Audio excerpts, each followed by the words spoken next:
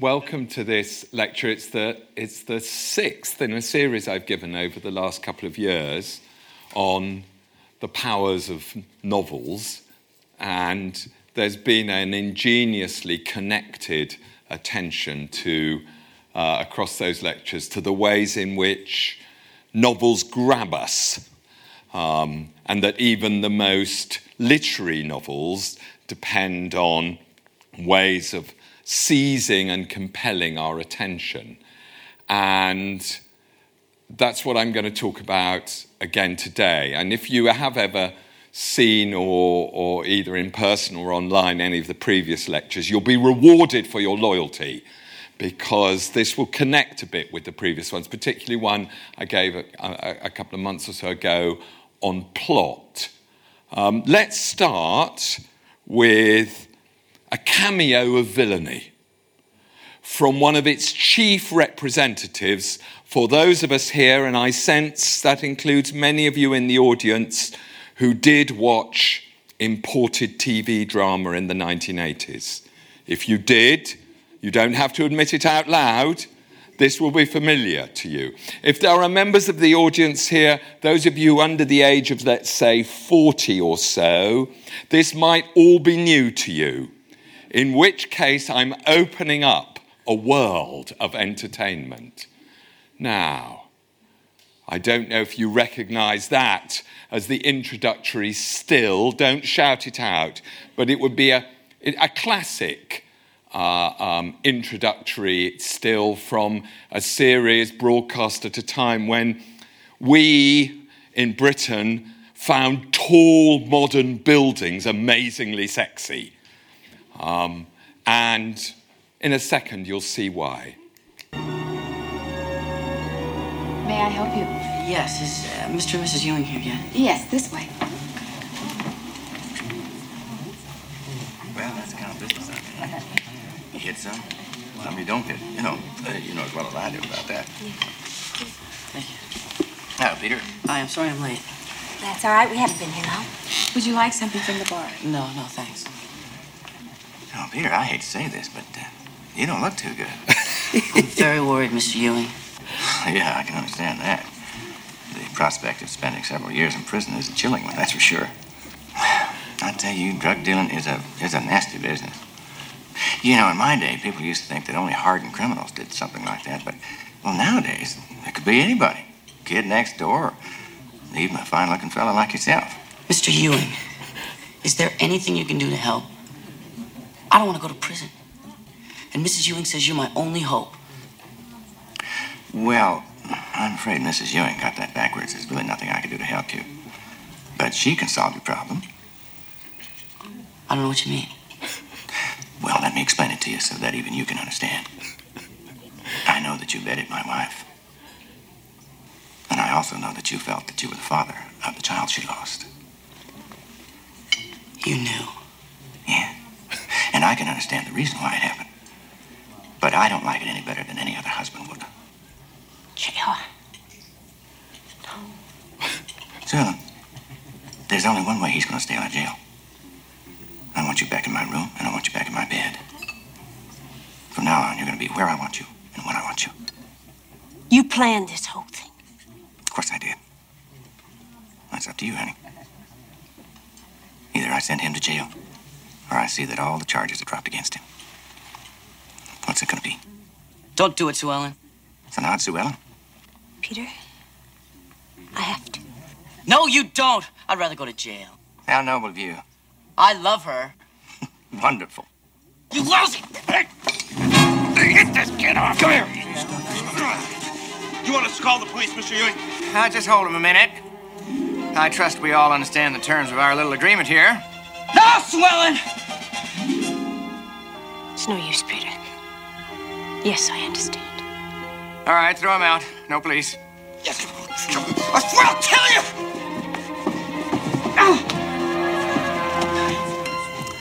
Well, shall we toast to our new life together? No.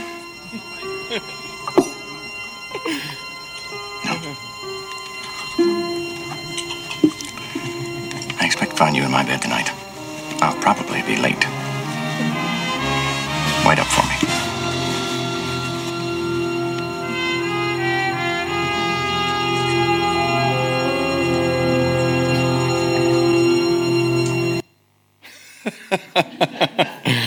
Well, for those of you who are very young or were on an Antarctic research station throughout the 1980s, that was 3 minutes of an episode from Series 3 of Dallas, which was the top-rated American and in Britain as well, TV soap, really, because it ran for 357 episodes.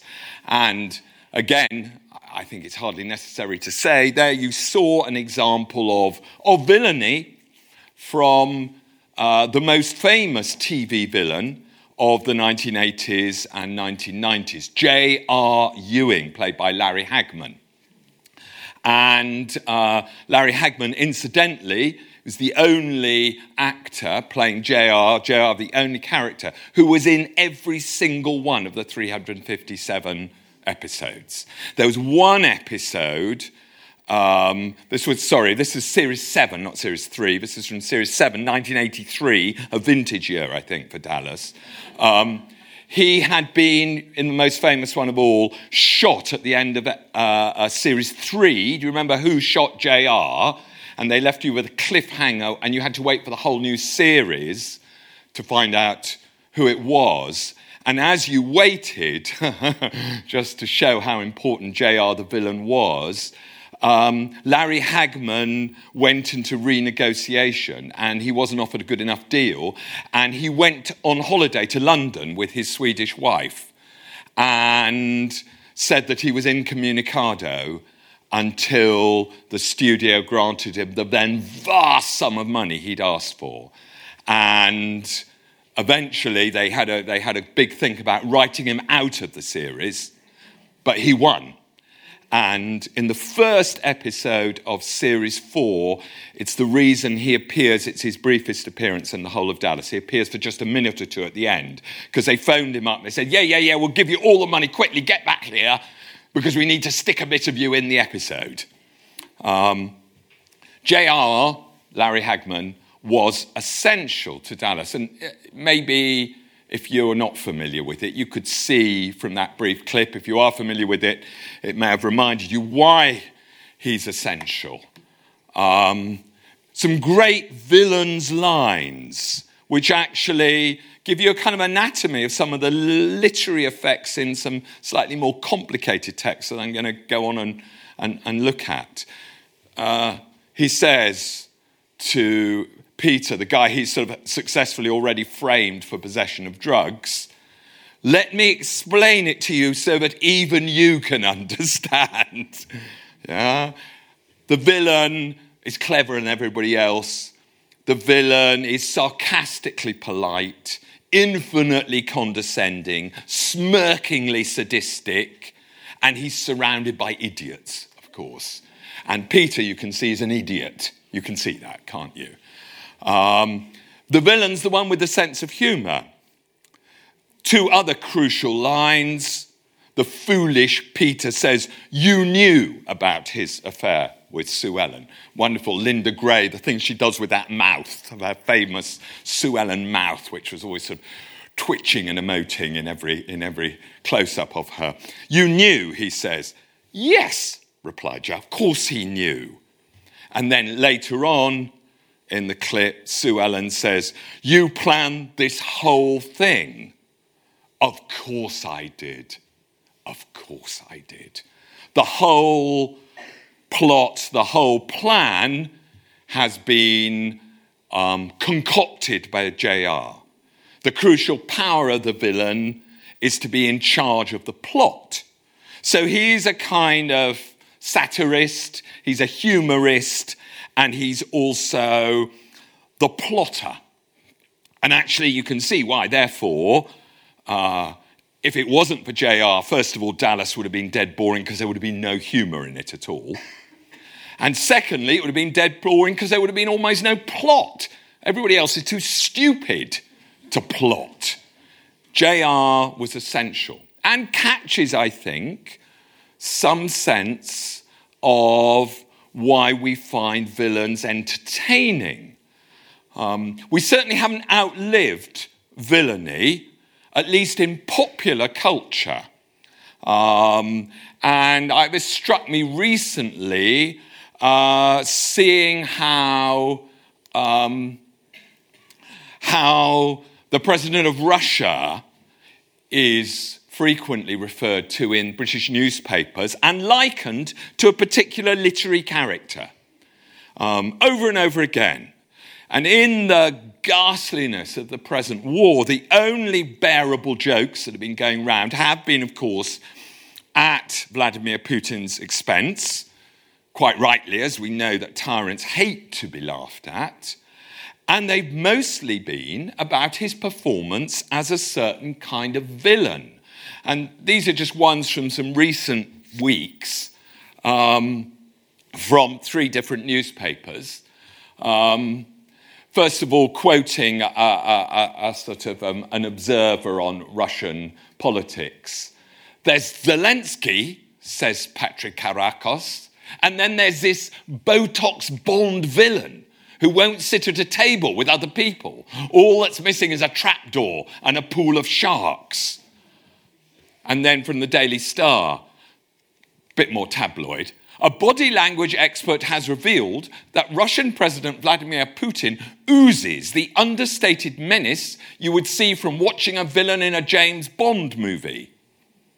And then finally from the Daily Telegraph, one might wonder why Vladimir Putin has not yet appropriated an extinct volcano for himself as his lair. After all, Monday's meeting of his Security Council saw him in full Blofeld mode, lacking only a white cat and a pool of piranhas to channel his inner Bond villain.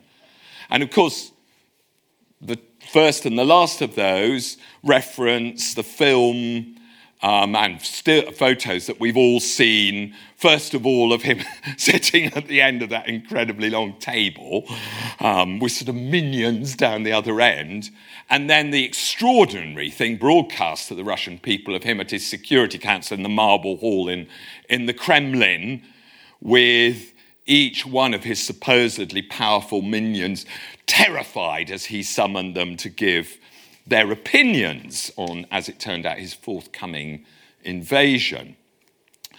Popular fiction has given us this frequently used compound noun, which is up there in the top, Bond villain. Incidentally, inexplicably, the Oxford English Dictionary has yet to record it. Bond villain. But we all know what, and anybody here who can offer me, you know, if I ever get around to publishing some of this stuff, who can offer me the first use of Bond villain. I'm pretty sure it's connected to the films rather than the books. And now it gets used all the time. But I suspect people have only been saying Bond villain for a relatively short time, maybe a decade or two, maybe even less, although we all know it now. And in fact, quite a lot of this stuff derives from the films rather than the Ian Fleming novels. The White Cat, yes? So where's the White Cat? Yes, in full Blofeld mode, lacking only a white cat in a pool of piranhas. The White Cat, of course, isn't in any of the novels. The White Cat, I'm sure there are experts here on the Bond film. The White Cat first appears, it's a white Persian cat, in From Russia with Love, the film. And in those days, Blofeld wasn't shown except from the back, so that you didn't know what Blofeld looked like. But because the camera had to focus on something as Blofeld spoke, so this man Bond, and also enabled, incidentally, the actor who acted Blofeld and the one doing the voice to be different people. And while it focused on Blofeld saying something, it had to focus visually on something other than his face, because it wasn't going to show his face. And so the director from Russia with Love, I can't remember, English director, had this brilliant idea of show him stroking a white cat.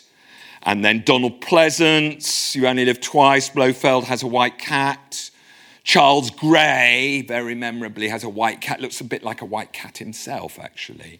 White Cat has sadly gone now, but was only there in the films of James Bond novels, not in the novels themselves. And actually also the sharks and the piranhas also as a kind of, trick, a kind of comic trick of the villain. Presses the button, boom. Not time. It would be entertaining to include those sequences, but of course they're essentially quite comic sequences when people plunge into pools of sharks in James Bond films because they haven't done the villain's bidding. The Shark Tank comes from the 1977 Bond film The Spy Who Loved Me, in which the villain's played by Kurt Jürgens, Carl Stromberg. He presses the switch that sends his glamorous assistant who's betrayed him into the shark tank. And the piranhas come from the 1967 film I've already mentioned, You Only Live Twice, in which Donald Pleasance as Blofeld admonishes Spectre agent Helga Brandt for failing to assassinate Bond before, as she leaves his lair, activating the mechanism that drops her into a pool of piranhas. And there's always another minion who isn't dropped into the pool to witness it, isn't there? Because it's pour encourager les autres. So the Bond villain idea, of course, is more to do with the translation, if that's the right word, of Fleming's novels into film than it is to do with the books themselves. But there is a bit of the books themselves, and definitely when Putin's at that table, or when he's presiding at his funny desk in the Marble Hall and everybody, his minions, are sitting around, he's deriving something from Fleming's original novels. It's in Fleming's novel Thunderball that we first meet Ernst Stavro Blofeld, who presides at a table, at a Spectre high table. He's like the sort of master of a satanic Oxbridge College or something. And here he is quite soon after we are introduced to him in Thunderball. And he's got his main operatives around the table. Ernst Blofeld gazed slowly round the faces of his 20 men and looked for eyes that didn't squarely meet his. Blofeld's own eyes were deep black pools, surrounded, totally surrounded, as Mussolini's were, by very clear whites. They stripped the guilty or the false and made him feel transparent as a fishbowl through whose sides Blofeld examined with only the most casual curiosity the few solid fish, the grains of truth suspended in the void of deceit or attempted obscurity. The worst thing about working for Blofeld is not the bad stuff you have to do, it's the fact you have to sit round the table while Blofeld looks at you, dreading being called to speak, like that guy who's sort of the head of Russia's equivalent of MI6, dreading being asked to speak. You also see, there's another lecture I could do on Ian Fleming. I have read pretty much the whole Fleming oeuvre, and he's a fascinating example of a writer who's at once brilliantly inventive and a terrible writer. I think you can see it's really terrible prose in a way. The way he gets distracted by his fishbowl metaphor, and then he has to have fish, and it's hopeless, really. But he distills all sorts of conventions that become important in film as well as in fiction. One is this idea that the villain controls through his gaze alone. So what is a villain? It's a very old word dating back to the 13th century, maybe even further, but for most of its life, up until probably the 19th century, it just means a bad person, a scoundrel. According to the OED, the Oxford English Dictionary, it takes a sharper meaning, and one that's important to me in this lecture, in the early 19th century, and I'll read you, I haven't put it up on on the screen. I'll read you what it says is the first example of a use, usually with the villain, says the dictionary, the character in a play, novel, etc., whose evil motives or actions form an important element in the plot, especially in the phrase villain of the piece. First example, 1822, Charles Lamb, London Magazine, and here's the quote from Charles Lamb: "The fact is, you do not believe in such characters as Surface, the villain of artificial comedy, even while you read or see them." Surface is Charles Surface, who's the villain in Sheridan's play, his play from 1777, A School for Scandal. So there's three interesting things I think we might note there. First of all, that according to Lamb, there's something unbelievable about the villain. He's a kind of cardboard character. Real people aren't like that. Secondly, that he comes from the stage. I think this is very important. We're going to look at some examples next. That there's something maybe even rather stagey about the villain. And thirdly, in the definition that the OED offers, the character in a play, novel, etc., whose evil motives or actions form an important element in the plot. And we're back with JR again. That the villain makes the plot. Where do they come from? I think in that example from Lamb is a clue, because I think this is one place the villain comes from. This is from the sort of the villain, but he's also oddly a sort of anti-hero, the protagonist of Christopher Marlowe's tragedy, The Jew of Malta, but a tragedy only in the sense that lots of people get killed in it, not in the sense that you're going to find your hearts much broken by it. For it is too gleeful a play for that. And here Barabbas is boasting to his servant Ithamore, "As for myself, I walk abroad at nights and kill sick people groaning under walls. Sometimes I go about and poison wells." He does it just for the sheer joy of it. "Being young, I studied physic," that means medicine, "and began to practice first upon the Italian." That means he studied medicine in order to learn how to poison people. That's why Italy was so advanced and renowned for medicine in the Renaissance. Great place for poisons. "There I enriched the priests with burials and always kept the sexton's arms in yore with digging graves and wringing dead men's keels. And after that I was an engineer, and in the wars twixt France and Germany, under presence of helping Charles V, slew friend and enemy with my stratagems." It's a sort of anti-Semitic play, The Jew of Malta, in that the villain is Jewish, and his Judaism is important because he embarks on a scheme of revenge after the Christians who run Malta decide to take some of his ill-gotten gains off him. But also the play is about the war between Christians and the Turks over Malta, and the Christians and the Turks are also equally appalling. Everybody's terrible in this play. And actually, it's a play which is, I think, it's rarely played nowadays, but I did see it at the Almeida about 20 years ago.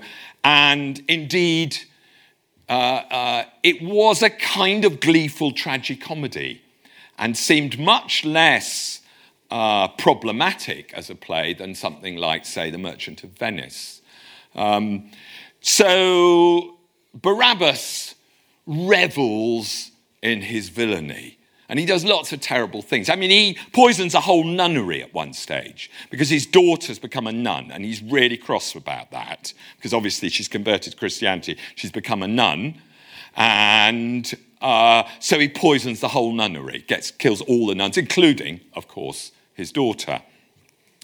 And this sort of thing owes something to the tradition in morality plays and so-called Tudor interludes. So these were quite sort of crude moralistic dramas from the late 15th and early 16th centuries, in which there was developed a character who was called the Vice. And the Vice was a sort of embodiment of vicefulness. And in these little dramas would often seek to, and in some cases successfully, corrupt various representatives of humanity. And the Vice got into the habit in this genre of addressing the audience directly with a kind of cynical boastfulness. That cynical boastfulness comes all the way down from the Tudor interlude, the morality play, through Barabbas to J.R., I think. The villain glories in his schemes. And villains often get soliloquies, don't they, on the stage. Here is what we would call a villain, I think, Shakespeare's Richard III. And this is from the famous opening soliloquy of the play. Now is the winter of our discontent, made glorious summer by this son of York. And of course, Richard Gloucester, as he is at this stage, he speaks of how war is over, everybody's capering and dancing in the ladies' chamber, but he is not shaped for sportive tricks. And therefore, since I cannot prove a lover, to entertain these fair, well-spoken days, I am determined to prove a villain and hate the idle pleasures of these days. Plots have I laid, inductions dangerous, by drunken prophecies, libels and dreams, to set my brother Clarence and the king in deadly hate the one against the other. It's fun just to speak it. Villains know the plot because they make the plot.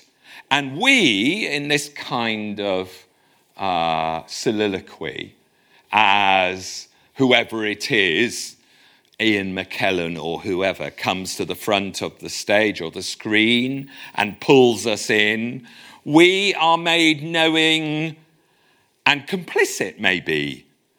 However much we may officially disapprove of villainy, we're being offered a kind of entertainment. We're being let into the knowledge. Even, I think, when the villain is as poisonous as this one. This is Iago in Othello. Right at the end of the first act, you might remember, he's already had a go at bringing Othello down by alerting Brabantio, Desdemona's father, to her marriage to Othello, causing an uproar, but in fact, Desdemona, in front of the Duke, Desdemona declares her love for Othello, and Othello makes this big speech about how he made her love him. And Iago's plan at that stage doesn't work. So he's got to come up with something else. And here in Soliloquy, at the end of the first act, he ponders how he can use Michael Cassio, a Florentine, a lieutenant of Othello's, how he can use him in a new scheme of villainy. Cassio's a proper man. Let me see now. To get his place and to plume up my will in double knavery. How? Let's see. After some time to abuse Othello's ear that he is too familiar with his wife. He hath a person and a smooth disposed to be suspected, framed to make women false. The more is of a free and open nature, that thinks men honest that but seem to be so, and will as tenderly be led by the nose as asses are. I have't. 'Tis engendered. Hell and night must bring this monstrous birth to the world's light. He's hatching it in front of us.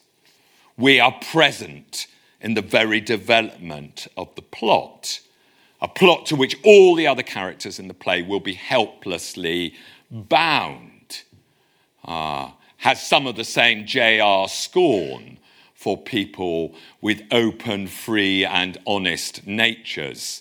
They are particularly pawns, susceptible to being pawns in his game. As Iago shows us, villains are characteristically cynics and misanthropes.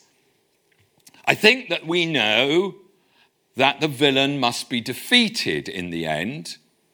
We, spectators or readers, are therefore permitted to think for a while in a cynical and misanthropic way ourselves, free to do so because we know that this will all eventually be defeated. We know what the villain's up to. We can even enjoy his fraudulent performance. And so children's fiction is full of villains too. Here's a book which was written for children. Robert Louis Stevenson's Treasure Island was published first in the weekly magazine Young Folks. Interestingly, it wasn't very successful there, but when it was published in book form and read largely by adults, it became very successful. And this was a story which had some lessons about the accomplished charms of the accomplished villain. Here is, so our narrator, the teenage Jim Hawkins, has been warned by the now dead pirate captain Billy Bones, who stayed at the inn where Jim lives with his mother, warned about a seafaring man with one leg. But when he actually meets such a man, running the Spyglass Inn in Bristol, and is told that this man, Long John Silver, will be the cook on a voyage to find the Treasure Island in the West Indies, Jim chooses to put aside all those warnings. He, Long John Silver, was very tall and strong, with a face as big as a ham, plain and pale, but intelligent and smiling. Indeed, he seemed in the most cheerful spirits, whistling as he moved about among the tables, with a merry word or a slap on the shoulder for the more favoured of his guests. Now, to tell the truth, from the very first mention of Long John in Squire Trelawney's letter, I had taken a fear in my mind that he might prove to be the very one-legged sailor whom I'd watched for so long at the old Benbow Inn. But one look at the man before me was enough. I had seen the captain and Black Dog and the blind man Pew, and I thought I knew what a buccaneer was like. A very different creature, according to me, from this clean and pleasant-tempered landlord. Long John Silver, of course, is a big charmer. But later on, in the chapter called What I Heard in the Apple Barrel, Jim hears what a villain really is. They are in the ship, they're halfway across the Atlantic. Jim's got into the barrel to get some apples, it's almost finished, he has to get right into the bottom. And while he's eating an apple, and he sort of falls asleep in the barrel, and he's woken by a conversation between Long John Silver and the crew whom he has himself helped to hire. One of the crew asks Long John Silver what they're going to do eventually with the ship's captain, with Jim's friends, Dr. Livesey and Squire Trelawney, and with Jim himself.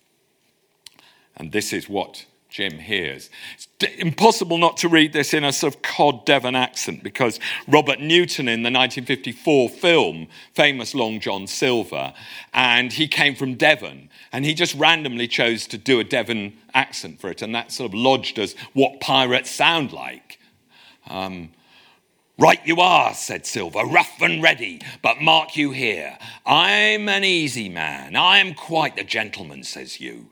But this time it's serious. Duty is duty, mates. I give my vote. Death. When I'm in Parliament and riding in my coach, I don't want none of these sea lawyers in the cabinet coming home unlooked for like the devil at prayers. Wait is what I say, but when the time comes, why, let her rip. John, cries the coxswain, you're a man. You'll say so, Israel, when you see, said Silver. Only one thing I claim Trelawney. I'll wring his calf's head off his body with these hands, Dick. So murders are part of the plan. Long John Silver, for all his charm, is the chief planner. He is an embodiment of danger. Now, popular fiction, popular culture, children's fiction, full of villains, but they've had a rich life in English literature, capital E, capital L. In the 18th century, one novel gave the character of the villain a whole new prominence. The novel, which I'm proud to have read in its entirety 3 times, and which I'm hoping nobody else in this room will have read even once, for it is the longest single novel in English literature. When you're doing a PhD, that's a kind of goad, you know, but is Samuel Richardson's Clarissa. Here is a painting of a key moment and the 2 main characters. The villain of Clarissa is called Robert Lovelace. He's a libertine. He lives to seduce women. He plots and plans, schemes and deceives in order to win over, to seduce, as he hopes, the beautiful and thrillingly virtuous Clarissa. And here's a painting from 1753, 6 years after the novel first appeared, by Francis Hayman. And it's a key moment when relatively early in the novel, and Lovelace has tricked Clarissa into eloping with him. This is the wall of her garden, of her home. This is the carriage he's got ready, and he's persuaded her. He's got some minions to pretend to be ruffians about to rush out on her, and in her fear, he gets her into the carriage and she's off. All right? And he knows that once he can do that, then she is really vulnerable to his attentions. The novel, huge novel, is written entirely in letters.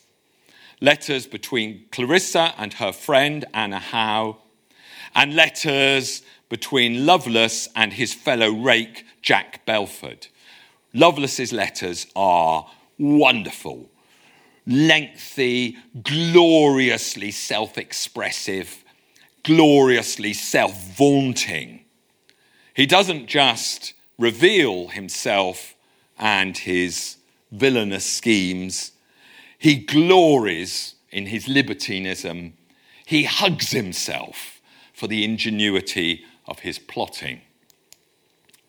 Here is a bit of a letter written to Belford after he's managed to trick her into eloping. Until by matrimonial or equal intimacies I have found her less than angel, it is impossible to think of any other. Then there are so many stimulatives to such a spirit as mine in this affair. Besides love, by love he means lust, such a field of stratagem and contrivance, which thou knowest to be the delight of my heart. Then the rewarding end of all, to carry off such a girl as this, in spite of all her watchful and implacable friends, and in spite of a prudence and reserve that I never met with in any of her sex. What a triumph! What a triumph over the whole sex! And then such a revenge to gratify, which is only at present politically reined in, eventually to break forth with the greater fury. Is it possible, thinkest thou, that there can be room for a thought that is not of her and devoted to her? The revenge is because, as a very young man, presumably in his late teens, Lovelace was once jilted by an accomplished flirt, and now he spends the rest of his life revenging himself on the female sex. This is Sorry, this is just before he's got her to do what we saw in the previous picture and escape from her family home. So at this stage, he hasn't yet done that, and he's staying in disguise at an inn near Clarissa's family home, Harlow Place, sprung up from a dunghill within every elderly person's remembrance, says Lovelace, who's doubly scornful of her family because they're nouveau riche. He is an aristocrat. Lovelace witnesses, while he's staying at this inn, the awkward budding romance between the innkeeper's daughter and a local carpenter. And he just wishes, he says to Belford, that he had as good and innocent a heart as either of these two innocent characters. I have a confounded, mischievous one, that's his heart. By nature, too, I think. A good motion now and then rises from it, but it dies away presently. A love of intrigue, an invention for mischief, a triumph in subduing, fortune encouraging and supporting, and a constitution, what signifies palliating. But I believe I had been a rogue had I been a ploughboy. But the devil's in this sex, eternal misguiders. Who that has once trespassed ever recovered his virtue? He has this little flicker of goodness. But of course, it's the fault of women and the flicker that the flicker should die away presently. Richardson created this intriguing villain, Lovelace, but Richardson was first exasperated and then appalled at the responses of readers to his creation. The novel appeared in 3 long parts with gaps of several months in between, so 3 sort of chunks. And in these gaps, lots of his readers, especially female readers, wrote to him saying, oh, get them to marry each other. I know he's bad, but, he could be reformed. You can't help but half admire him. He's got some good qualities. I'm sure they deserve each other, really. And Richardson was so upset by this, but he went through his novel, his huge novel, twice more, entirely rewriting it to try to make it more obvious that Lovelace was bad and calculating. And he even added these sort of footnotes. This is Lovelace when he finds after the elopement that he's got Clarissa considering marriage to him because she's disgraced, because she's run away. She hasn't done anything. And he thinks that if she's considered marriage, he's not going to marry her. Of course not. Of course not. But that's one step closer to what he wants. Charming creature, thought I, but I charge thee that thou not let any of the sex know my exultation. Is it so soon come to this? And then you'll see below that, Richardson added this footnote to the 3rd edition. Mr. Lovelace might have spared this caution on this occasion, since many of the sex, we mention it with regret, who on the first publication have read thus far, and even to the lady's first escape, have been readier to censure her for over-niceness, as we have observed in a former note, see volume 1, page 501, than him for artifices and exaltations not less cruel and ungrateful than ungenerous and unmanly. Please get it right, he says to the reader. But of course, the point of all this is that Richardson, especially using this letter device, this epistolary device, where there's no guiding author but just the characters speaking for themselves, had created a villain who was, in every sense of the word, intriguing, all too intriguing. And that note of intrigue comes back over and over again in 19th century novels, where villains control the plot. Here's an example from Wilkie Collins, The Woman in White, where Marion Halcombe is narrating having first met Count Fosco, of whom she is suspicious and who indeed turns out to be entirely the villain of the novel. What of the Count? Counts, by the way, in English novels are always villainous. Yeah. Dukes and earls may be okay, possibly, but a count is a funny, foreign kind of aristocrat Is not Dracula a count? I think so. What of the Count? This in 2 words. He looks like a man who could tame anything. If he had married a tigress instead of a woman, he would have tamed the tigress. If he'd married me, I should have made his cigarettes, as his wife does. I should have held my tongue when he looked at me as she holds hers. I'm almost afraid to confess it, even to these secret pages, because she's keeping a journal. The man has interested me, has attracted me, has forced me to like him. In 2 short days, he has made his way straight into my favourable estimation. And now he has worked the miracle. And how he has worked the miracle is more than I can tell you. And she finds an analogy which might ring a bell with you for what he looks like. She says, he is a most remarkable likeness on a large scale of the great Napoleon. His features have Napoleon's magnificent regularity. His expression recalls the grandly calm, immovable power of the great soldier's face. Incidentally, Ian Fleming, in Thunderball, when he describes Blofeld, likens him to Napoleon. And you will know, of course, the most famous of all likenesses to Napoleon. This is from Arthur Conan Doyle's story, Sherlock Holmes' story, The Final Solution, where, and this is Holmes explaining to Watson who Professor Moriarty is. He is the Napoleon of crime, Watson.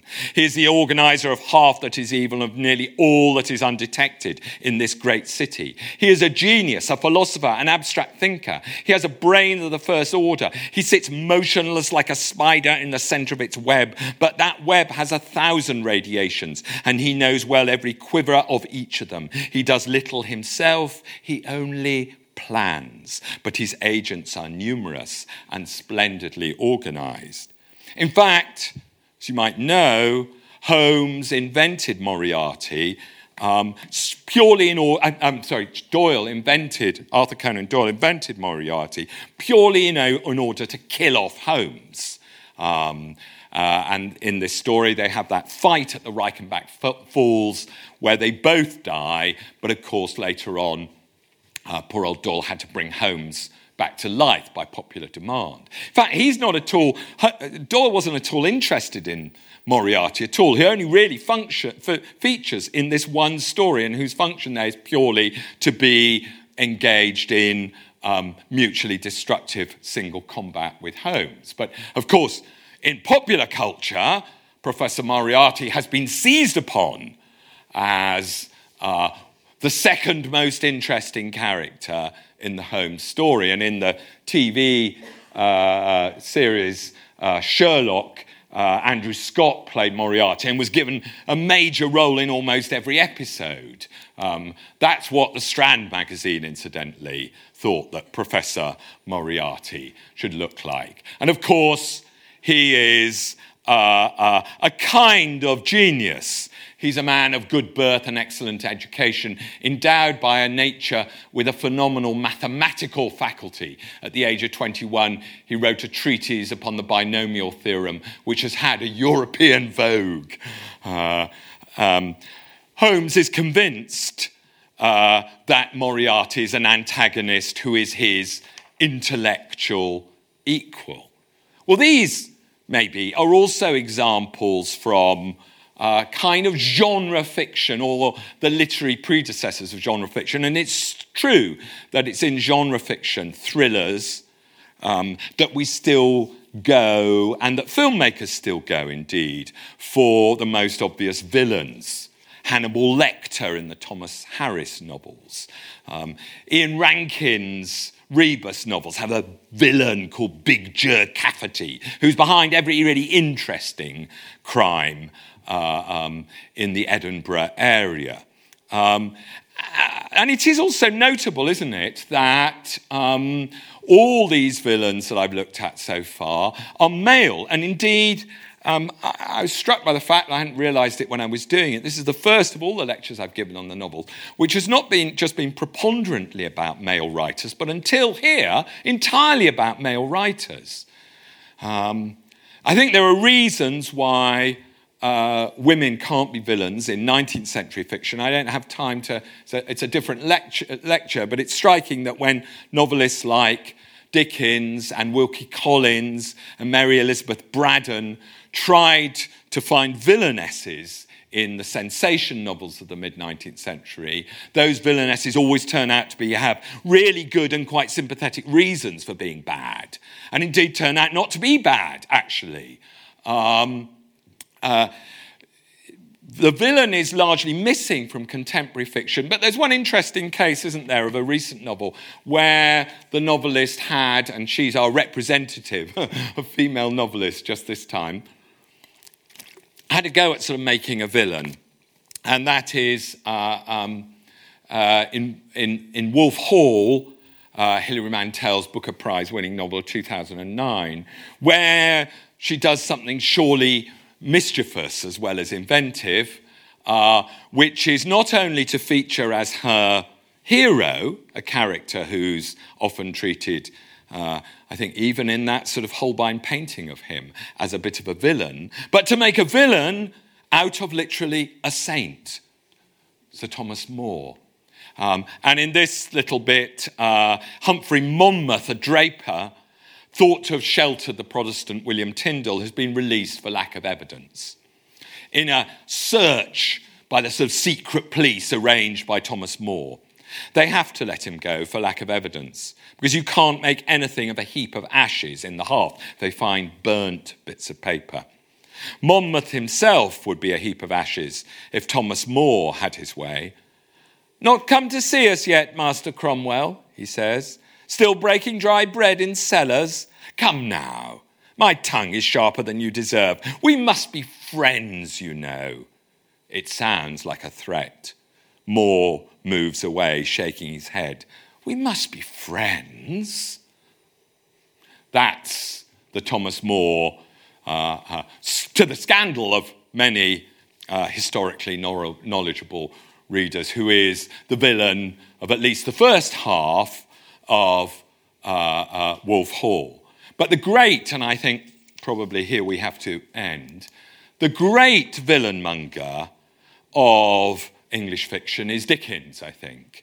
And it's good to end with Dickens because we might ponder why it is that he is such a notable inventor of villains. And I think there are two reasons, essentially. The first is perhaps the one touched upon earlier in that quote from Charles Lamb. He is the most stagey and performative of writers, addicted to Shakespeare, but also to contemporary Victorian melodrama. A writer who thought of his novel as a kind of stage, and of course, in the last decade of his life, made an extra big living by performing highlights from his novels to a paying audience. But also, and here I guess I connect with what I was trying to discuss in an earlier lecture on plot, there is no other great English novelist so committed to plot. And if you think of some of the great villains of Dickens, Fagin, Ralph Nickleby, Quilp in The Old Curiosity Shop, Tulkinghorn in Bleak House, John Jasper, the sort of sex-addled opium fiend in The Mystery of Edwin Drood, his last and incomplete novel. They're all controllers of the plot, and they're almost all great entertainers, incidentally. Think what a great entertainer Fagin is. He's so good at being villainous that even Oliver has to laugh. And it's perhaps appropriate to end with a couple of little examples of why it might be that, however repellent, the villain is a character who in great English novels of the 18th and 19th century compels our attention and a weird sort of allegiance too. This is perhaps a lesser-known villain. This is Mr. Carker in Dombey and Son. He is Mr. Dombey's manager in his business, although we never find out what his business is. And, here I've got two little passages to end with describing him. Mr. Carker was a gentleman, 38 or 40 years old, of a florid complexion and with 2 unbroken rows of glistening teeth, whose regularity and whiteness were quite distressing. It was impossible to escape the observation of them, for he showed them whenever he spoke, and bore so wide a smile upon his countenance, a smile, however, very rarely indeed extending beyond his mouth, that there was something in it like the snarl of a cat, with his instinct for the theatrical, the performative. Dickens often lets his villain flaunt his villainy. Carker's very appearance, those teeth, mock those who can't see through his schemes. He works for the proud, immensely wealthy, utterly cold-hearted Mr. Dombey. He pretends to be his loyal servant. But of course, not only is he plotting against him, he is also, like the best villains, a kind of satirist too.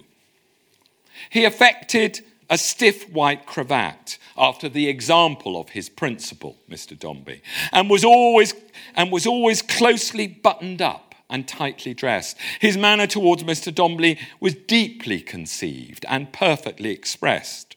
He was familiar with him in the very extremity of his sense of the distance between them. Mr. Dombey, to a man in your position from a man in mine, there is no show of subservience compatible with the transaction of business between us that I should think sufficient. I frankly tell you, sir, I give it up altogether. I feel that I could not satisfy my own mind, and heaven knows, Mr. Dombey, you can afford to dispense with the endeavour. If he had carried these words about him, printed on a placard, and had constantly offered it to Mr. Dombey's perusal on the breast of his coat, he could not have been more explicit than he was. The villain is a mocker. It's much his demeanour towards his boss is as much ridicule as it is manipulation. Maybe it's the case that the serious novelist can no longer believe or make us believe in villains, that we have to rely on TV drama.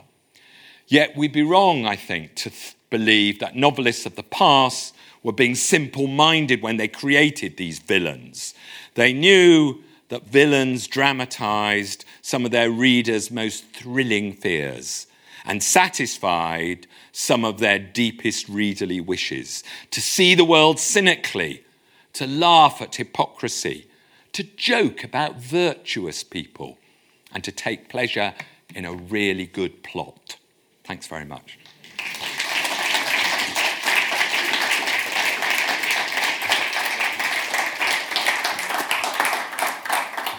Thank you, Professor Mullen, for another fascinating lecture.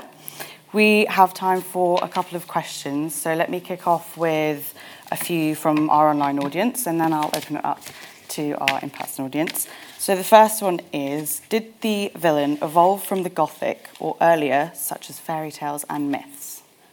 I don't think that the villain evolved from fairy tales or myths, although fairy tales and myths may touch upon the sort of visceral fears and pleasures that villainy in Gothic novels also touched upon. I think, like I said, the villain developed from plays, first of all, and developed as the kind of, not as a sort of bogeyman, but as the schemer. And if you look at if you look at Gothic novels, there are some in which the characters who threaten, usually the heroines, it's usually heroines of these novels, are sort of monstrous. But the really successful ones, like the novels of Mrs. Radcliffe, like The Mysteries of Udolpho, the villain is a plotter. You know, he's sexy, he's clever, he's threatening, but he's also plotting. And he's plotting usually sexual conquest and grand-scale financial larceny, just like, you know, the villain of a decent Bond villain. Why are some of Jane Austen's villains so attractive? There's been a lot of discussion about villains being sexy? I don't think she has villains, really. I mean, I wonder who that questioner is thinking of as the villain of a... She actually says, Mr. Crawford, for instance, surely Fanny could have reformed him a little, and she, in turn, would be encouraged to be a little more frivolous. Okay. Well, Mr. Crawford... Mr. Crawford's a bad person. He's an utterly amoral and selfish person. And it's important that Fanny is the only one really who can see through him. But actually, I wouldn't say Mr. Crawford is a villain. Apart from anything else, he doesn't have the key to the plot of the novel at all. The key to the plot of Mansfield Park is that Fanny's in love with Edmund, which protects her from his attentions. And he never works that out, he never works her out, he never gets it at all. So I would say Jane Austen is part of a tradition which is one of the reasons why villains have a bad name amongst literary novelists. She's part of a tradition that goes through, say, George Eliot and Henry James and onward, where in real life there are no villains. In real life, people are too complicated. In real life, even Henry Crawford's capable of some acts of unselfishness, apparently sometime. And, after all, in Mansfield Park, at a certain stage, he even decides, okay, I'll marry her. Lovelace, in Clarissa, talks about marriage, plans for marriage, tells Clarissa it's her only option. But he's not interested in it at all. He only wants to conquer her. That's what a villain is like. So, I don't think... If there's a villain in Mansfield Park, it's Mrs. Norris, anyway.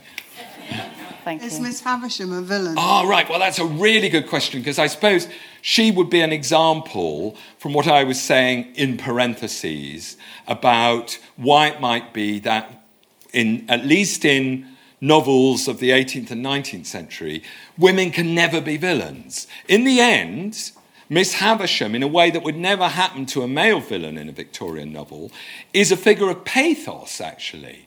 And she asks, begging for forgiveness. Yes? Count Dracula's not going to beg for forgiveness. Lovelace is not going to beg for forgiveness. Iago's not going to beg for forgiveness. But Miss Havisham does. And it's therefore also important that although there is a plot which she hatches to ruin Pip's life by making him fall in love with Estella, it turns out to be not the main plot of the novel.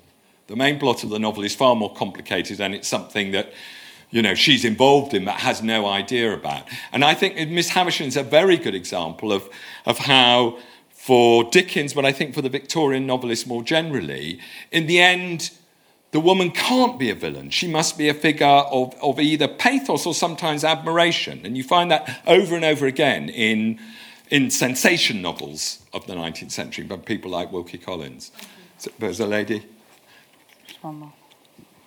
I just wanted to ask if it's possible to have a villain without melodrama, particularly in modern novels. I think that sort of novelists have decided it isn't. And melodrama, of course, has become an entirely pejorative term for us. It's never used except to condemn something.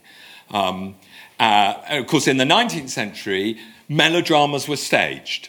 And actually, lots of what they did was not so different from what makes people enjoy EastEnders or something. But anyway, melodramas were staged. You knew what you were getting, and Dickens, for one, was a great connoisseur of melodrama and believed that some of the supposedly cheap effects of melodrama could be stitched into really ambitious and complicated novels. But some of the things about melodrama, like the extraordinary oscillations of sort of sensational fear and farcical humour, he said, like streaky bacon, he says in Oliver Twist, you could combine in ways that proper novelists, he thought, would never dare to do. So, I think it's very difficult to imagine a sort of a novelist who wanted to be on the Booker long lists having villains, but maybe sometimes in comic novels, Jonathan Coe novels sometimes have villains in, I think, because he writes kind of in a sort of farcical comic tradition which permits that. But it seems a badge of unseriousness now, doesn't it? But I think slightly our loss, I suppose, is what I'm saying.